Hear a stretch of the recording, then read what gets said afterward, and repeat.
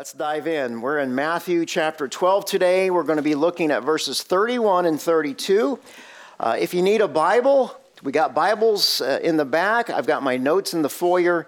We want you to take both of those home with you. We want to make sure that you've got God's Word in your hand. As you turn to Matthew 12, let me review, because last Sunday we learned about a lie, didn't we? We learned about the big lie that the religious leaders kept spouting off about Jesus. Scribes and the Pharisees, they didn't deny the miracles of Jesus. What'd they do?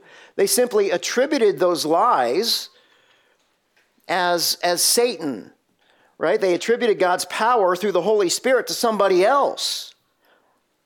And this is what's so sad. They told the very people that they were to shepherd a lie about God. It wasn't just anyone. It was that Jesus was either a demon or Satan himself. And we discussed how these religious leaders, they just couldn't have been more wrong. How more wrong can you possibly be than that? To call God Satan. It's tragic. It really is tragic. It doesn't matter if it's done out of ignorance or intentionality. It's still tragic. And by the way, I want you to all know that we have the same problem today, don't we?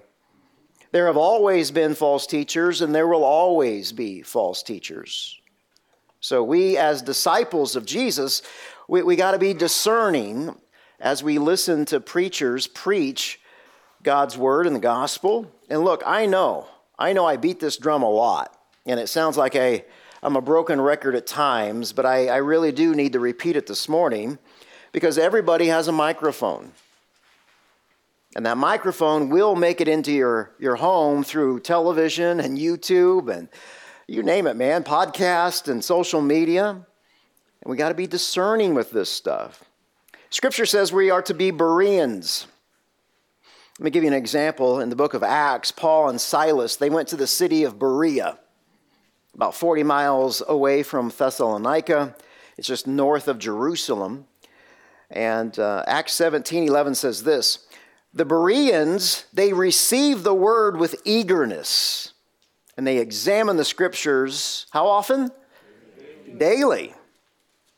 Daily, to see if these things were so. So Paul and Silas, they're bringing the gospel. This is new stuff. God is revealing new things, and these guys heard it for the first time, and they said, well, we got to make sure that these guys are teaching Scripture, and that's what they did. And I pray that we do the same thing today. I really do. That you're not taking my word for it, but you're examining the Scriptures. You're immersing yourself in God's word daily. Because when we do turn off the television, when we do dive into God's word, the Holy Spirit becomes our teacher in Scripture. The Holy Spirit, the one who wrote this thing, he becomes our teacher. It's just unbelievable. So as you read the Word of God through the Spirit of God, reading God's Word over and over from cover to cover, right, you're going to see how God's Word is better than gold. Amen. Better than refined gold, better than any treasure you could ever see here on the earth. Well, last week we did see how the scribes and the Pharisees, they committed this grievous sin by telling their congregations that Jesus is the devil. And if that wasn't bad enough, today we see how the Pharisees were an inch from committing a far worse sin.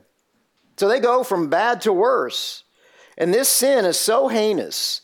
This sin that we're talking about today is so wicked that Jesus says it's unforgivable. Now, many people don't realize that God's patience does run out. Many people don't understand that Jesus draws a line in the sand regarding forgiveness. Now look, yes, God is a God of love, and He's a God of mercy. He's a God of grace. I mean, we swim in an ocean of grace every day. Every breath that we take, guys, is God's grace.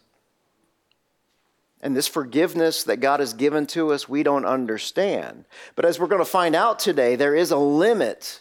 There is a time frame for all of these things. 2 Corinthians chapter 6, verse 1, the Apostle Paul writes to this crazy church in Corinth. These guys are messed up, just like all of us here at River Bible Church today. I love it. Paul says, don't receive the grace of God in vain, guys. In other words, don't take God's favor for granted. Don't take the outworking of his goodwill for granted. For God says, at an acceptable time I listened to you, and in the day of salvation I helped you. But see, right now is the acceptable time, now is the day of salvation. So yes, God is infinite, but his offer of salvation is not. There is a divine timeline that we're all on. God is not on our time frame. We're on his. And today is the day of salvation. Now please know here, these two verses that we're studying this morning, they're not easy to understand at first glance. These verses have been severely misinterpreted, misunderstood, and because of their eternal consequences that are attached to these verses, it is critical to understand these things correctly, and that's what we're going to do today by God's grace. So if you would, please stand now for the reading and the honoring of God's word. If you would lift your voice with me, starting in verse 31. Therefore, I tell you, people will be forgiven every sin and blasphemy, but the blasphemy against the Spirit will not be forgiven. Whoever speaks a word against the Son of Man, it will be forgiven him. But whoever speaks against the Holy Spirit, it will not be forgiven him, either in this age or in the age to come. Guys, these are the very words from God this morning. They are authoritative for us. They are inerrant. They are without error. They are inspired by the Holy Spirit, and they will never fail us. They are infallible because it is the Word of God. And that's why we stand to honor the Lord through his word. Please pray with me. Father in heaven, the psalmist writes, I tremble in awe of you. I fear your judgments. Father in heaven, many times we come to church, we come into the sanctuary, and we're not in awe of you. Many times we come here and instead of fearing your judgments, we are fearing everything else. We're fearing everything that we can see, and we're not fearing the thing and the one that we can't see. Today we're going to learn the unpardonable, the unforgivable sin. But more so, Lord God, we're going to learn that your Son is not only the Savior, he's not only our Lord, he is not only the King, he's not only the High Priest, but that your Son is the Judge, and we will be judged by him. Father in heaven, soften our hearts to fear you and to confess our sins when we don't. And it's in Christ's name I pray. Amen. Amen. Have a seat, guys. Thank you.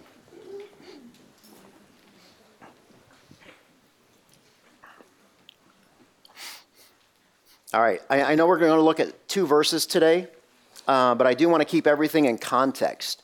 So let me start in verse 22, and then we'll get to verses 31 and 32. Starting in verse 22. Then a demon-possessed man who was blind and unable to speak was brought to Jesus. Jesus healed this man so that the man could both speak and see. All the crowds were astounded, and they said, well, time out. Can this be the son of David? When the Pharisees heard this, they said, no. This guy drives out demons by Beelzebul. He's the ruler of demons. And knowing their thoughts, don't you love this? Jesus said, Every kingdom divided against itself is headed for destruction. And no city, no house divided against itself will stand. Look, guys, if Satan drives out Satan, let's think about this logically. Let's think about this rationally. If Satan drives out Satan, he is divided against himself. How on earth is his kingdom going to stand? And if I drive out demons by Beelzebul, by whom do your sons, by whom do your students, your exorcists, your own exorcists, how do they drive them out? For this reason, they're going to be your judges. And if I drive out demons by the Spirit of God, though, then the kingdom of God has come upon you. How can someone enter a strong man's house and steal his possessions unless he first ties him up? He's got to tie up the strong man. Then, and only then, can he plunder his house. So Jesus says, look, guys, anyone who is not with me on this is against me. And anyone who does not gather with me scatters. So we discussed all of that last week, and here we get to verse 31. Jesus says, therefore I tell you, people will be forgiven every sin and blasphemy, but the blasphemy against the Spirit, that's not going to be forgiven. So we've got good news this morning and we've got bad news. So let's look at the good news first. Jesus says, therefore I tell you. Notice here how verse 31 is directly linked to the passages before it. Jesus, what he's doing, he's providing a conclusion to this ridiculous accusation from the scribes and the Pharisees that Jesus has demonic powers. And his conclusion begins with great news. He says, people will be forgiven every sin and blasphemy. Isn't that good news? Yes. Each sin, every sin, any sin, no matter what the category is, any sin, all sins will be forgiven. Amen and amen. So here we see the graciousness, and we also see the patience of the Lord. We see his mercy, the overwhelming forgiveness of a holy God on a wretched sinner, all of us. The Apostle Peter, he says this, 2 Peter 3:9. He says, the Lord does not delay his promise, as some understand delay, but he is patient with you. He's not wanting any to perish, but all to come to repentance. So in other words, Jesus came to save us. He came to save sinners. Back to verse 31. People will be forgiven every sin and blasphemy. So our first key point, I want to define some terms here to make sure that we're all on the same page. Sin. What is sin? Sin are our thoughts. Doesn't even have to be an action. It can be just a thought, including actions and behaviors that violate the perfect moral standards of God. A sin are thoughts, actions, and behaviors that violate the perfect moral standards of God. So look, we don't need Jesus as a Savior as long as we're perfect.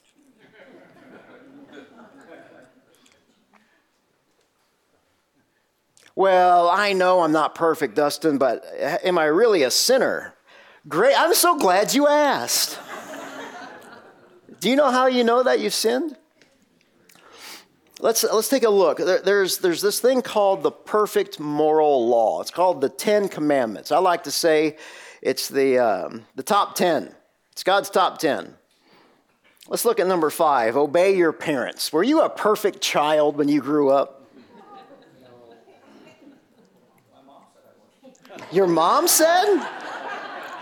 We're going to get to number 9 here in a second.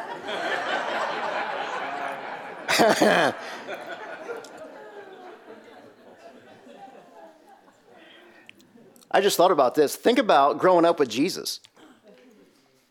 Can you imagine Mary going, hey, James, can't you just be a little bit more like Jesus? Can't you just a little bit more like Jesus? No, we did not obey our parents. So what's that called? It's called sin. It's called disobedience. We are disobedient people. We are sinful people. So we are disobedient. Number 8 on God's top 10 list is He doesn't want us to steal stuff. He doesn't want us to take things that aren't ours. If we steal something, what are we called? Thieves, right? And it doesn't matter the value of the thing that you stole. If you just stole a paper clip from work, or maybe you just stole some time from work, we're thieves. But see, guys, we're not just thieves. We got to go back to number 5, obeying our parents here. We're disobedient thieves.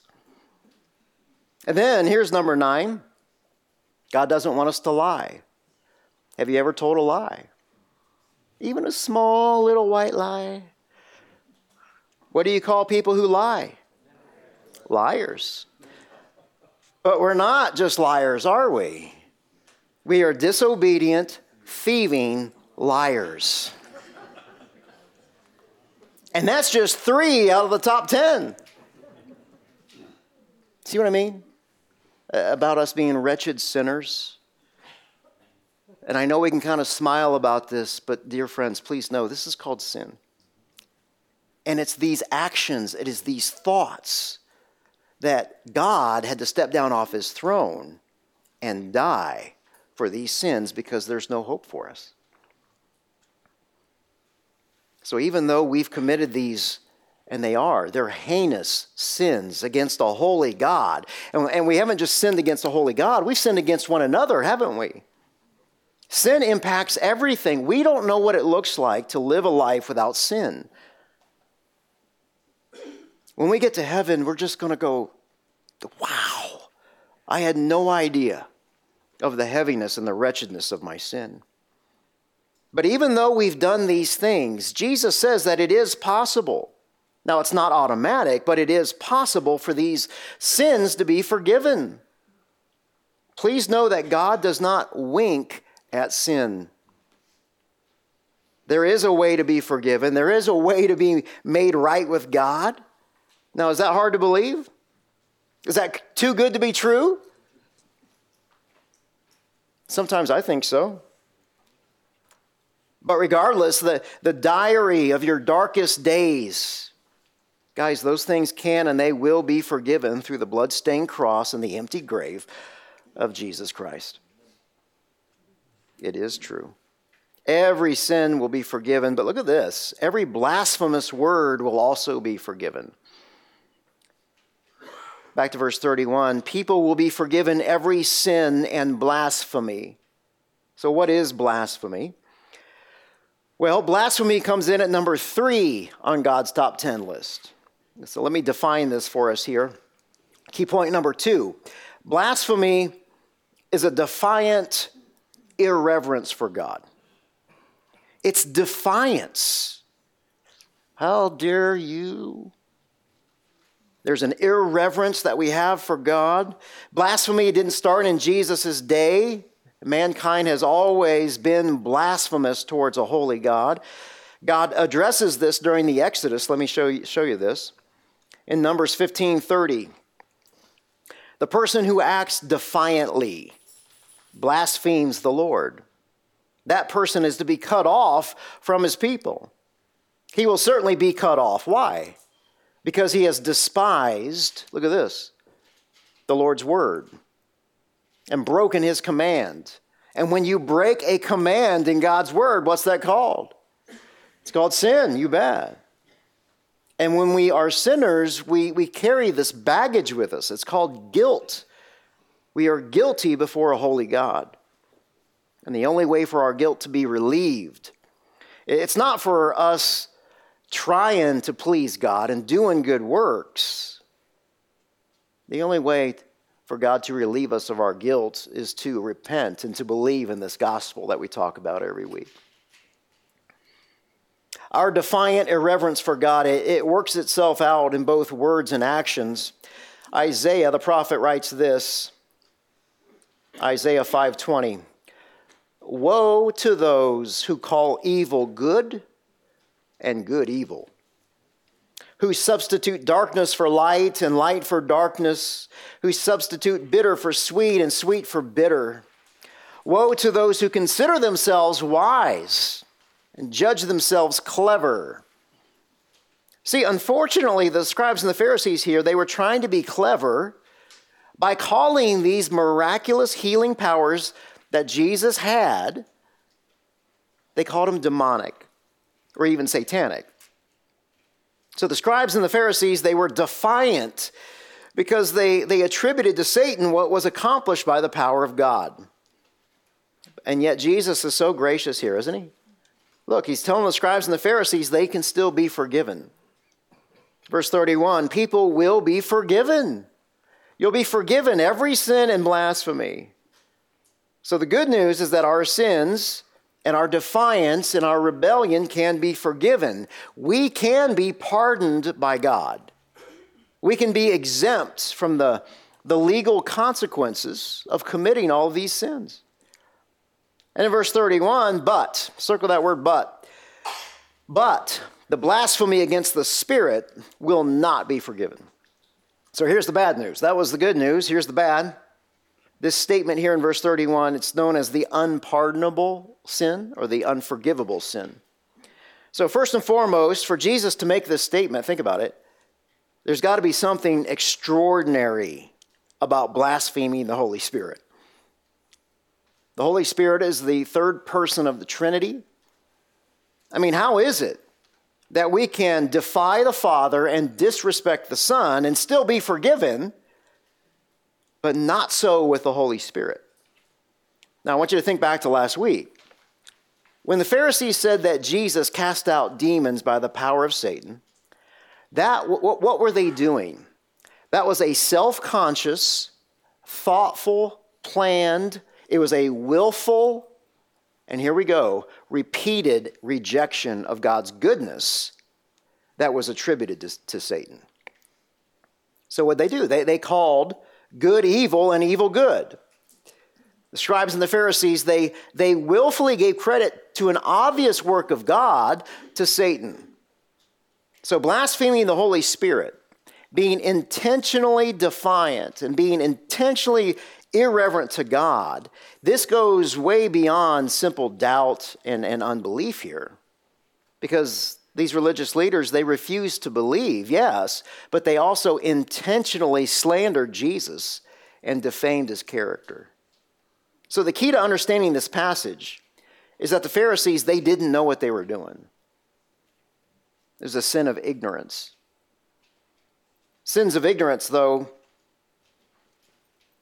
pretty severe. They're still forgivable. We see a couple examples of this. When Jesus was being murdered on a cross, Luke 23:34, Jesus says, imagine this. Jesus has been on a cross for hours. He's gasping for air. And he says, Father, forgive them. They don't know what they're doing.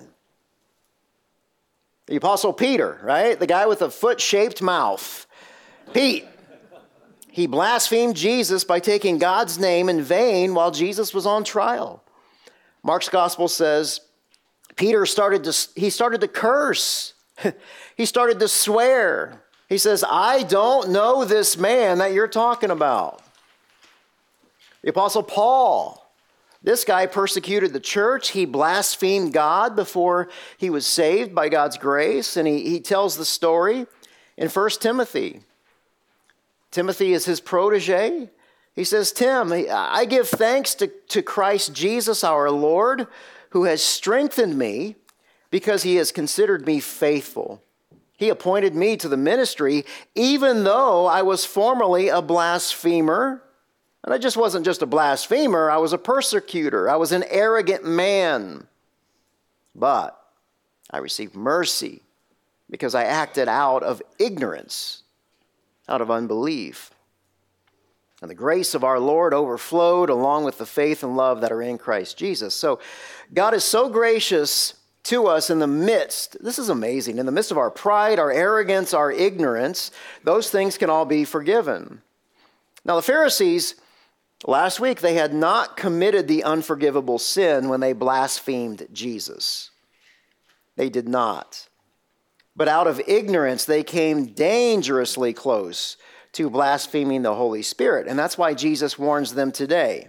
In verse 31, he says, but the blasphemy against the Spirit, guys, that you're not going to be forgiven for that. So what exactly is Jesus talking about here? What is this blasphemy against the Holy Spirit? Pretty important question. We want to know what that is so we can stay as far away from it as we possibly can. There's actually two parts to this sin. So the first deals with the scribes and the Pharisees in the first century. The second deals with us today. So let's deal with the passage first, and then we'll deal with the application for us second. Brings us to key point number 3. And this is a long one, so please bear with me. For the religious leaders in the first century, blaspheming the Holy Spirit consisted of this: a deliberate rejection of Jesus despite seeing his miracles firsthand, and then attributing those miracles to Satan. Let me read it one more time. For the religious leaders in Jesus' day, blaspheming the Holy Spirit looks like this. It is a sober, a conscious, a clear-minded, deliberate rejection of Jesus. Remember, Jesus is the Christ. He is the Lord. He's the Messiah. He's the Savior. A deliberate rejection despite seeing his miracles firsthand. They didn't stop there. And then they attributed his power to Satan. So, throughout the Old Testament, God's people reject and resist the Holy Spirit in various ways. So this is nothing new. The religious leaders are doing something that has been done over millennia.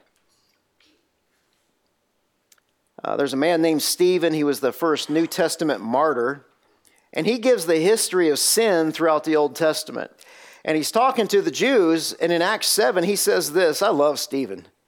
He says, you stiff-necked people with uncircumcised hearts and ears. Dang, Steve, why don't you tell us how you really feel? Uncircumcised heart. Your hearts are so hard. You can't hear anything. Your ears are you don't even want to hear the truth. He says, you are always resisting the Holy Spirit.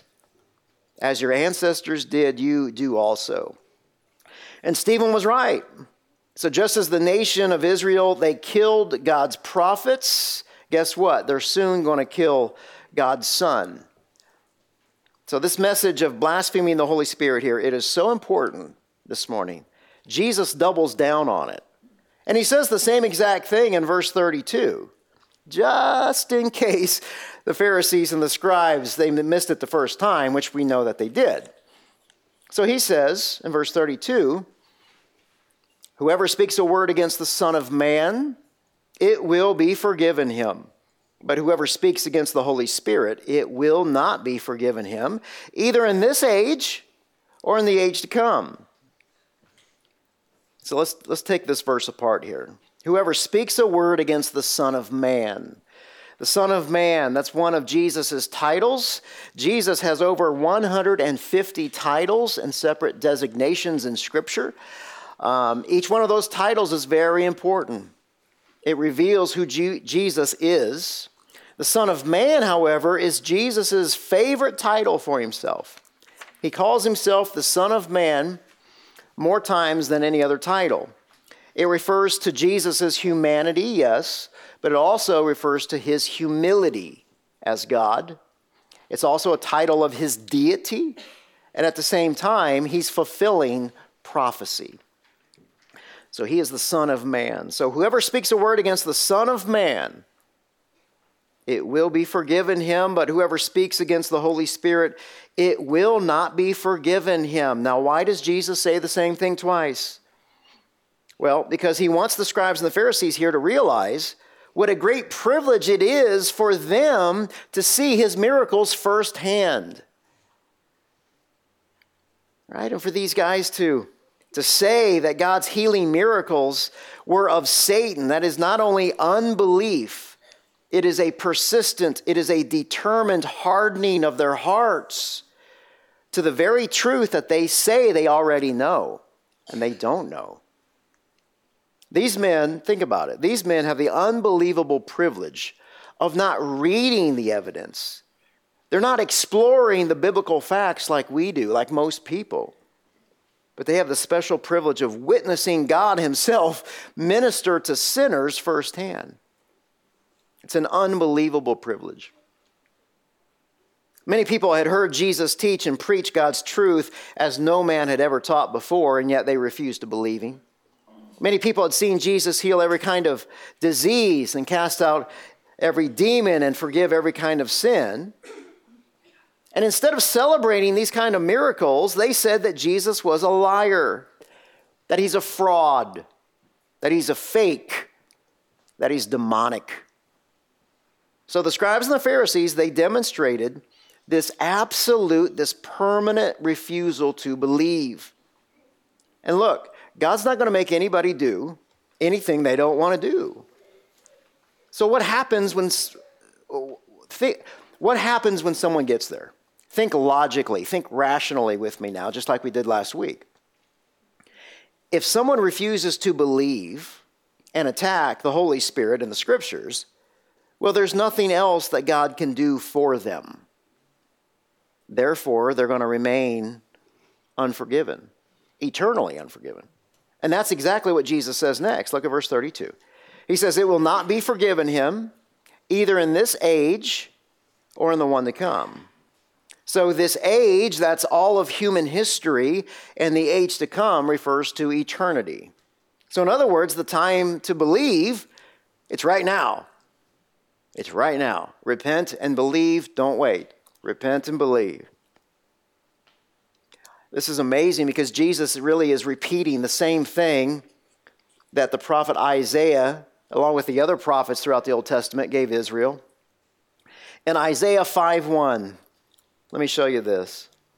God is speaking through Isaiah, and he says, now so this is God, I'm going to sing a song for the one that I love, Israel, the nation of Israel. I'm going to sing a song about my vineyard, God's vineyard. And he says this, my beloved had a vineyard, and it was on a rich and a fertile hill. So God plowed the land. He cleared the stones. He planted it with the best vines. And in the middle, he built a watchtower, and he carved a winepress in the nearby rocks. So God has provided everything for the nation of Israel. He's done it all. And then he waited. And he waited for a harvest of sweet grapes. But the grapes that grew, they weren't sweet. They were bitter. They're angry grapes. Verse 3, now you people of Jerusalem and Judah, God says, you judge between me and my vineyard. What more could I have done for my vineyard that I have already done? When I expected sweet grapes, why? Why did my people become bitter? Why did my vineyard produce bitter grapes? So the scribes and the Pharisees, they had been blessed with every blessing. They had every opportunity to be sweet grapes, but they turned their backs on God. They became bitter. And when you continually turn your back on God and you attack him, there comes a point when there's nothing left for God to do but to turn his back on them. And that's precisely what Jesus did here. So the scribes and the Pharisees, they cut themselves off from God's grace and his mercy and his forgiveness. Key point number 4.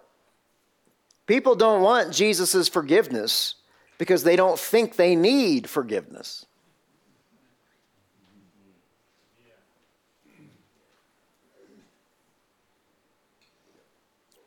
People don't want Jesus' forgiveness because they don't think they need it.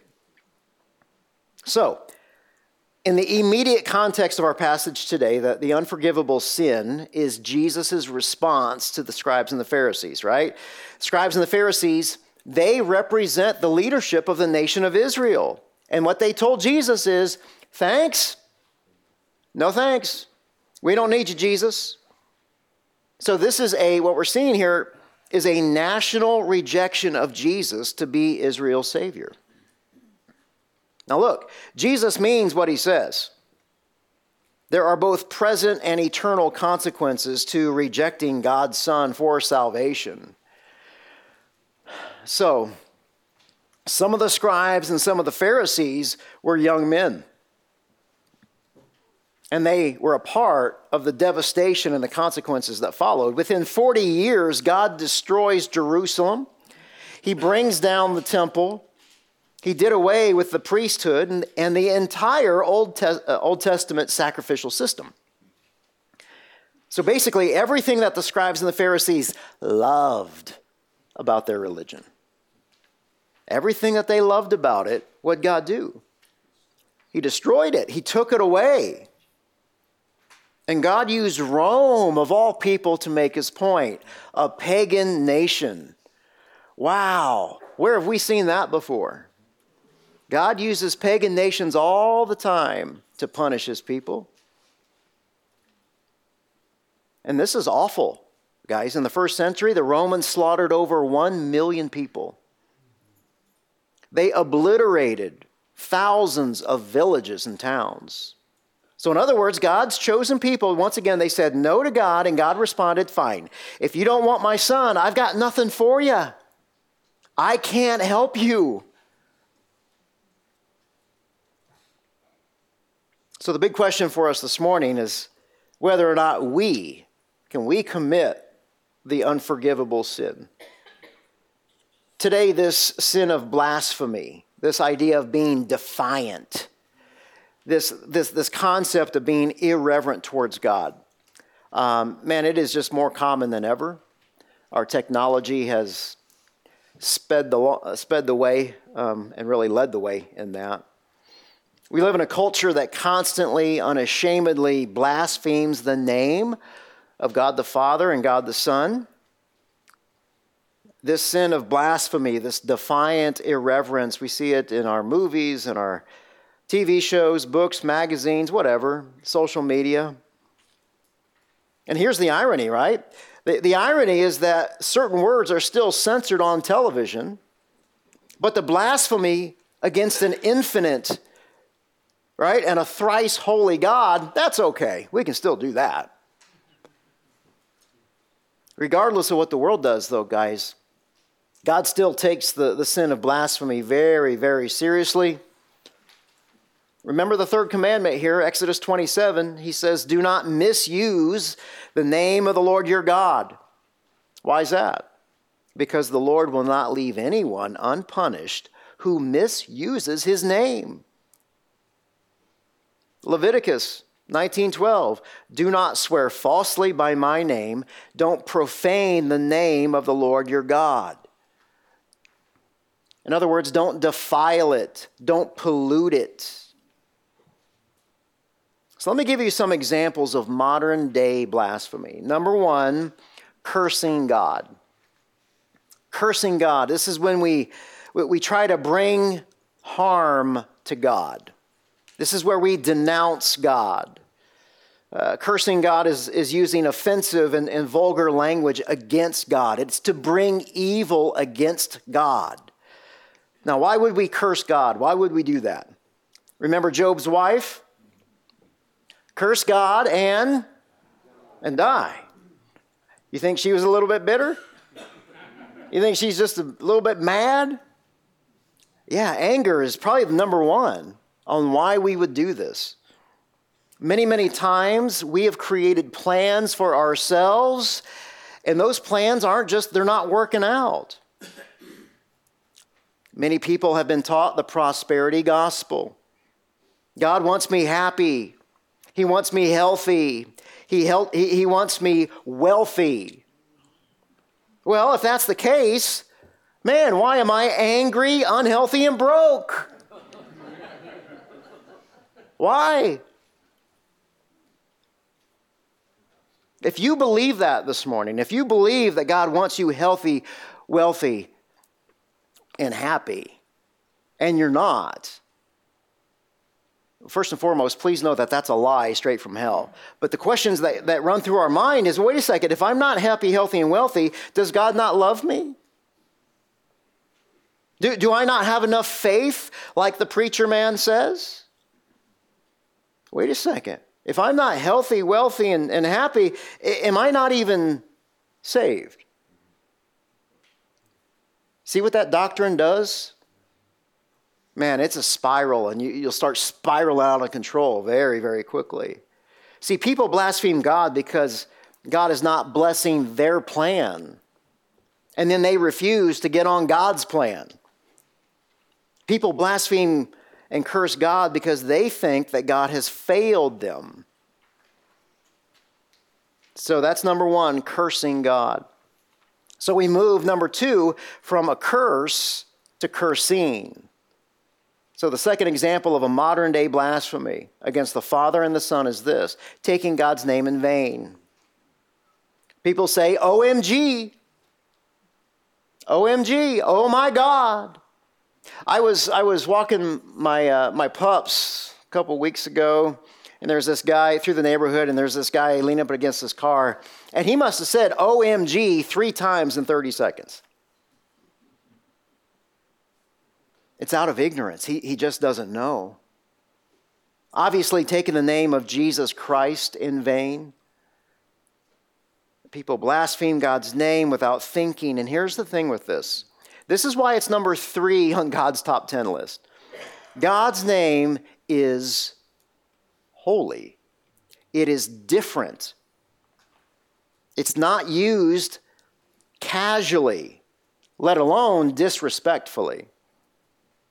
So because we've all done this, right? We've all disrespected God somehow. We've all used His holy, His precious name flippantly. We've either taken His name in vain, we've insulted the Lord, or maybe we've assaulted the Lord. We're coming at Him because we're so mad. We all need to ask for forgiveness for this. All of us. How is that done? Scripture tells us. Psalm 25:11. Lord, for the sake of your name, forgive my sin, forgive my iniquity, for it is immense. Have you ever thought about your sin being immense? Our sin towers Mount Everest. Every single one of us. And yet, because of Jesus' perfect life, His substitutionary death, it's amazing, isn't it? That God the Father has promised to forgive us when we repent and when we believe. That empty grave that we talk about so much, that is the proof of the Father's acceptance for our sins. So that's good news. But what about specifically blaspheming the Holy Spirit? Can we do that today? Father, we can blaspheme the Father. I wouldn't recommend it. Or the Son. Wouldn't recommend that either. But can we blaspheme the Holy Spirit today? The answer is yes and no. Don't you love when people do that? Yes, an unbeliever can certainly commit the unforgivable sin. No, a born-again believer cannot. Here's what I mean. People who fear that they've committed the unforgivable sin, this blasphemous sin, the unpardonable sin, prove that they have not. So in other words, if you have committed the sin of blasphemy against the Holy Spirit, you don't care about the state of your soul because you've already passed the point of no return. See, today's blasphemer has heard the gospel proclaimed with purity and passion and precision and power. Today's blasphemer has watched Christians live transformative lives. They've seen the power of God working through people. And yet, he still hates Jesus. He still hates the gospel.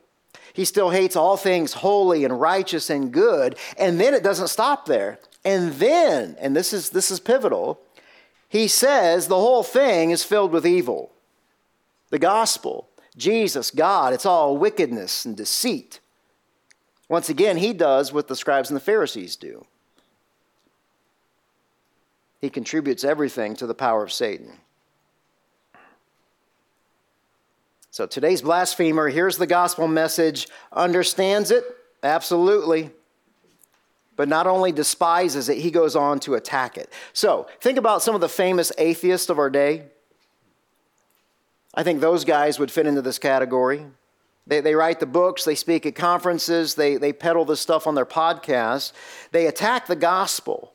And what they do, here's the key, once again, of blaspheming the Holy Spirit, they call good evil and evil good.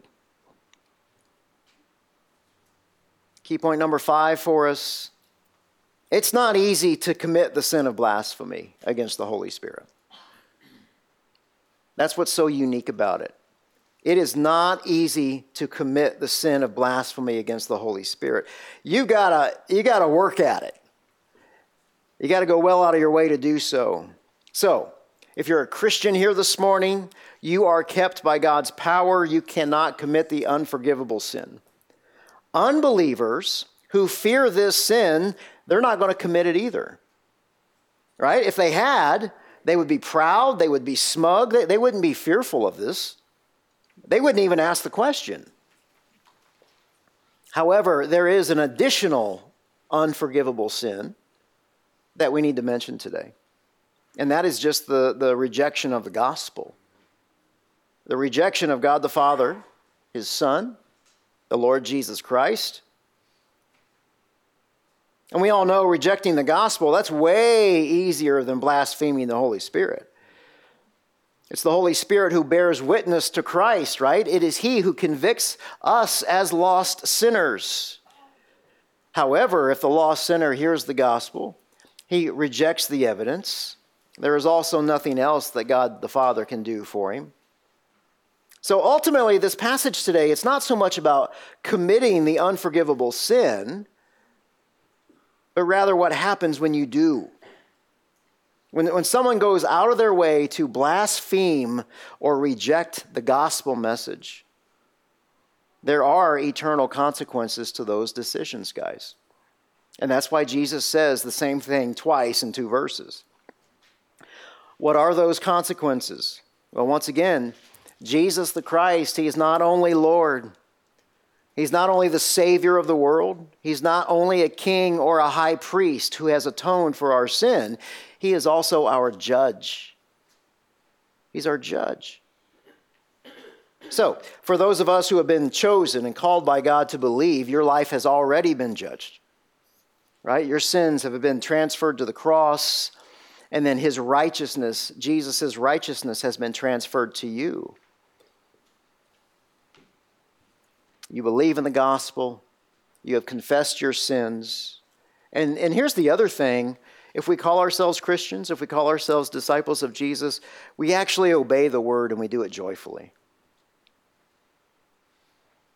The proof in our life is that there is fruit in our life through this joyful obedience of what God says in His word. So yes, Jesus has lived a perfect life. He died a substitutionary death, which means He got the raw end of that deal, right? He traded His life for yours. And what do you have to offer? What do I have to offer? A whole lot of nothing. So it is by grace alone, through faith alone, in Christ alone, that we have been saved. We have done nothing to deserve salvation. Nothing. You can't earn it. You can't work for it. But those people who refuse to believe this message, who think that they're good people, who think they're going to stand in front of God as a judge, or Jesus as a judge, and tell Him what to do, they are in for an unfortunate conversation that has an eternal consequence. So Jesus will judge them as guilty, just as Jesus has judged our sin as guilty. And that's why it's so important for us today as we leave this morning, for us to fulfill the Great Commission, to share Jesus day by day. Now, we only got through 2 verses today, but we still completed our mission, right? Our mission of experiencing God verse by verse. And now it's our job to go share this message with people day by day. Father in heaven, thank you for explaining to us this difficult passage. Thank you for sharing with us the importance of what it looks like for Jesus to be the judge. Thank you for the importance of us understanding that we don't need to fear the things of this world. We need to fear you. Fearing God is the beginning of all wisdom. So we praise you for that. And Father, this week as we go to our jobs, go to the grocery store, go to our small groups, as we talk with our neighbors, Lord, we pray for spiritual eyes and ears to share this gospel message with the Verde Valley. And we pray that the gospel spreads quickly through the Verde Valley this week. And it's in Christ's name I pray. Amen. Amen and amen.